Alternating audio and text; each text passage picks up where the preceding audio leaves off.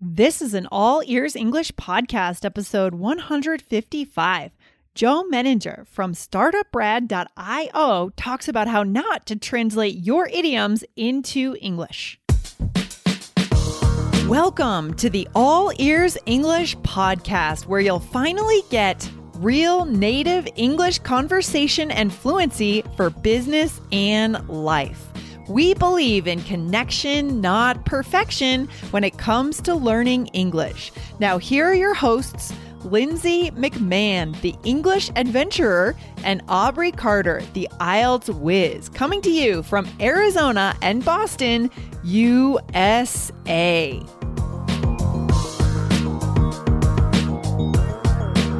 Today, German entrepreneur and podcaster Joe Menninger joins us to give you 3 tips for living in another culture. Here's a hint, it's not just about the language.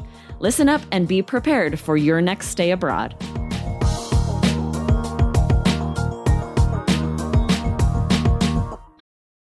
Families have a lot going on. Let Ollie help manage the mental load with new cognitive help supplements for everyone 4 and up, like delicious Lolly Focus Pops or Lolly Mellow Pops for kids. And for parents, try 3 new Brainy Chews to help you focus, chill out, or get energized. Find these cognitive health buddies for the whole fam at ollie.com. That's OLLY.com. These statements have not been evaluated by the Food and Drug Administration. This product is not intended to diagnose, treat, cure, or prevent any disease. Hi, Lindsay. How are you? Awesome, Aubrey. How are you? What's going on in your world? Oh, I'm doing great. My sister's in town visiting, which is so fun.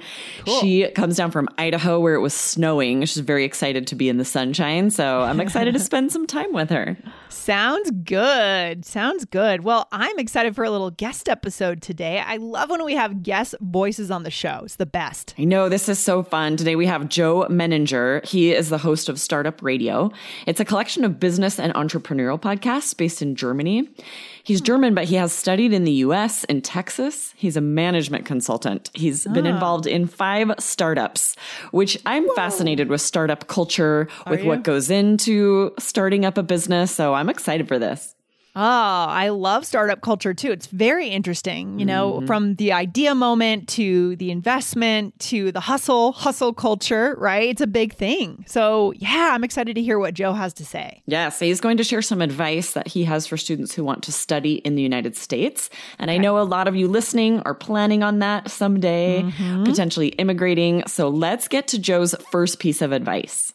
One of the biggest things in my experience is you got to include yourself. You got to bring yourself into the community, because if you're just going to classes and then hang out with other people, maybe also from Germany, in the other time, and they are your roommates, you never get really included. It's totally different if you join groups and societies on campus, even fraternities, and then you really take the dive into the culture. This is when you learn much more about the language than you would ever in class, because you totally use it. You're totally kind of involved in it. And at one point, it was for me, after I think 2 months, you start dreaming in English. Okay, so 3 things, right? Yeah, of course, get involved, right? Yeah, dreaming in your target language is one of the best indicators that you're truly immersing yourself in the language. I used to especially dream in French pretty often. I think because I don't use it as much in my daily life, that doesn't happen. I miss that. It's kind of sad. Yeah. I know it is sad. Yeah, same here. I mean, when I was traveling, backpacking through South America, I got to the point where I was dreaming and thinking in Spanish all the time. It was just full immersion, right? When you're awake and when you're asleep. But then, yeah, if you just don't use it, you get out of it really quickly, actually. Exactly. So, and then the second thing here, Joe said he joined a fraternity.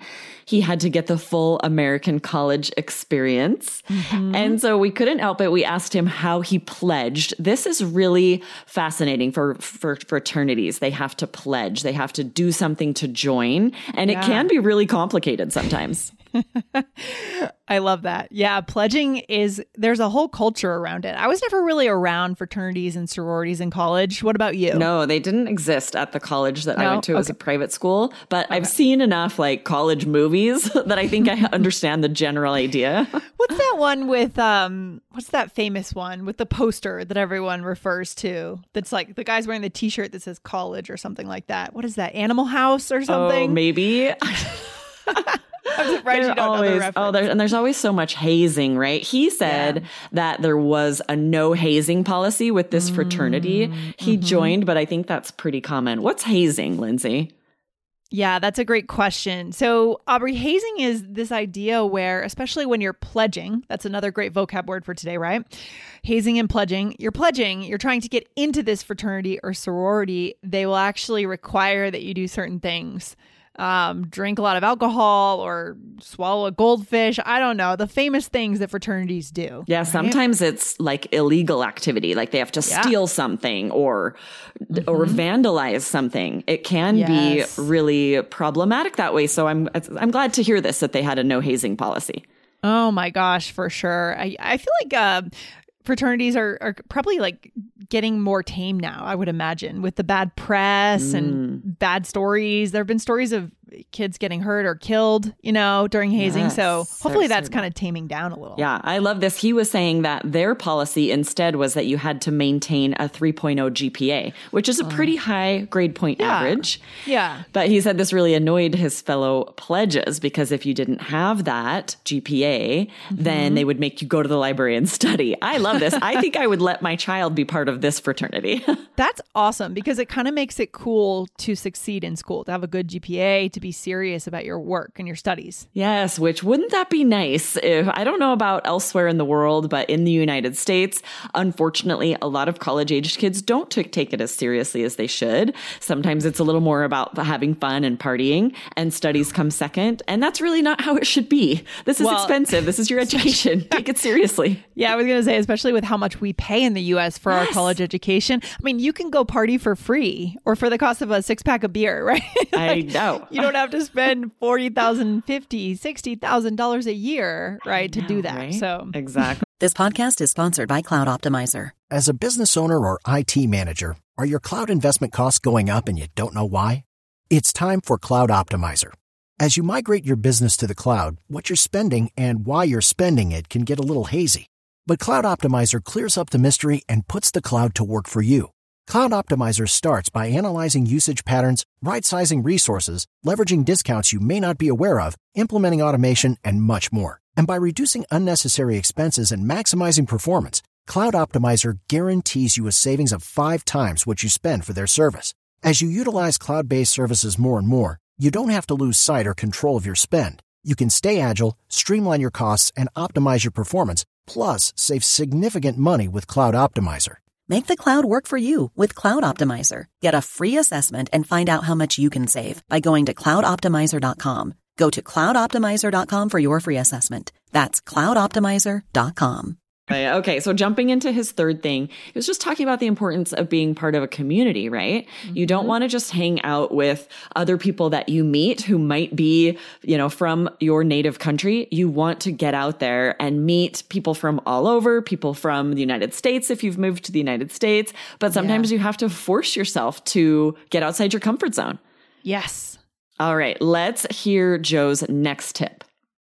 Before I came to the States, I was basically living for a little bit more than a half year in China.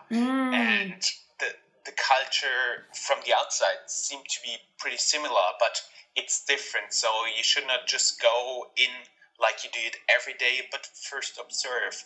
For example, I had this one experience when I was within the first days in a all over the United States present big market, grocery shopping. Oh, yeah.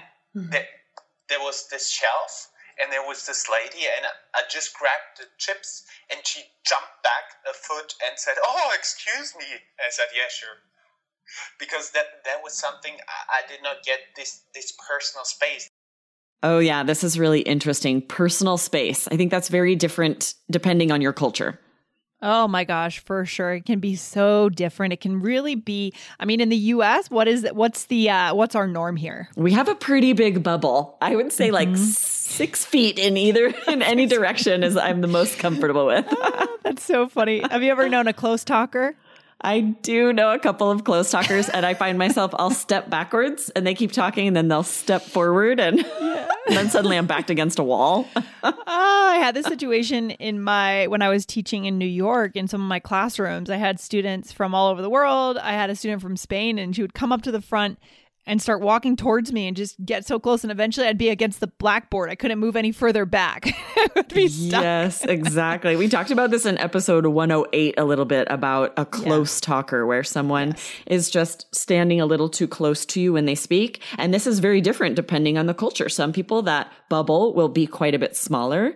And even within cultures, different individuals will want a little more space. So you want to be respectful. If someone takes a step back, allow that space.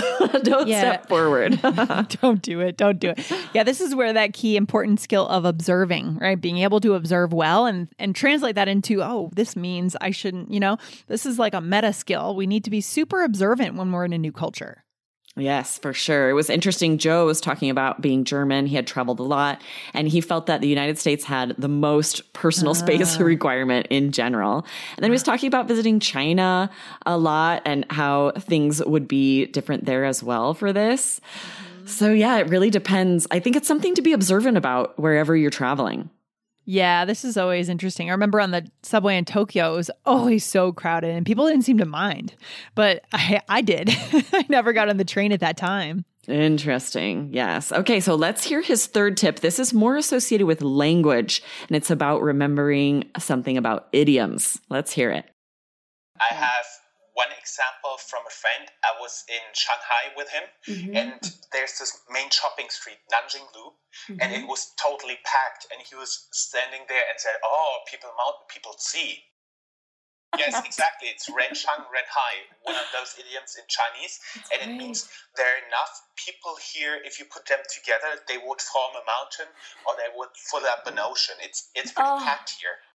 Okay, interesting. So he told us about a German idiom that doesn't translate.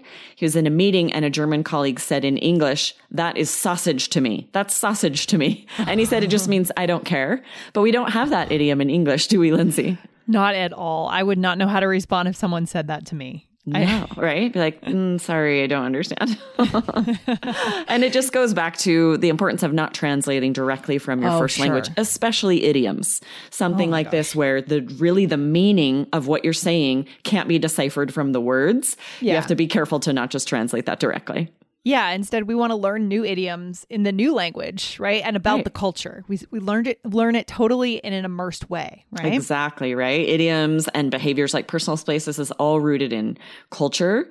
So maybe I think the best thing is to not use them until you're sure you understand them, the context, the nuances. Whenever we teach an idiom here on the podcast, we really dive deeply into the meaning, the nuance, how we use it so that you understand it well. So make sure to follow the podcast, guys, if you haven't, because we do cover a lot of idioms here on All Ears English. Yeah, guys, hit follow on All Ears English. We do 4 episodes a week here on this show, so you don't want to miss a single episode. And we also do bonus episodes, right, Aubrey? Yes, exactly. And you won't get those unless you're following. So All Ears English, wherever you find your podcasts. All right. Any final thought? Any takeaway for our listeners today?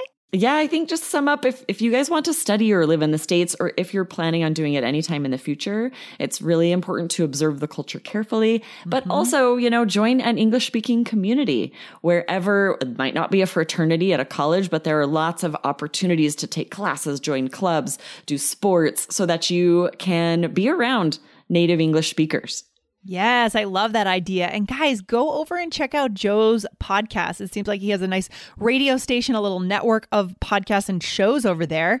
Go to startup.radio, okay? www.startup.radio and check it out. Yes, all about startups and international business. Very interesting, especially if you're entrepreneurial minded. Yes, I love it. So good. Love to talk about entrepreneurship. All right, Aubrey, thanks for being on this guest episode for us today, and I'll see you very soon on another episode. Awesome. Thanks, Lindsay. Bye. Take care. Bye.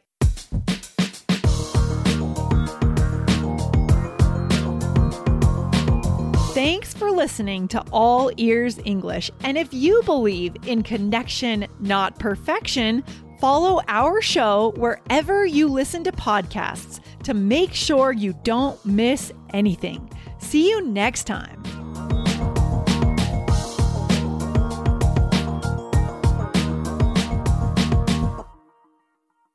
When you drive a vehicle so reliable it's backed by a 10-year, 100,000-mile limited warranty, you stop thinking about what you can't do and start doing what you never thought possible. Visit your local Kia dealer today to see what you're capable of in a vehicle that inspires confidence around every corner.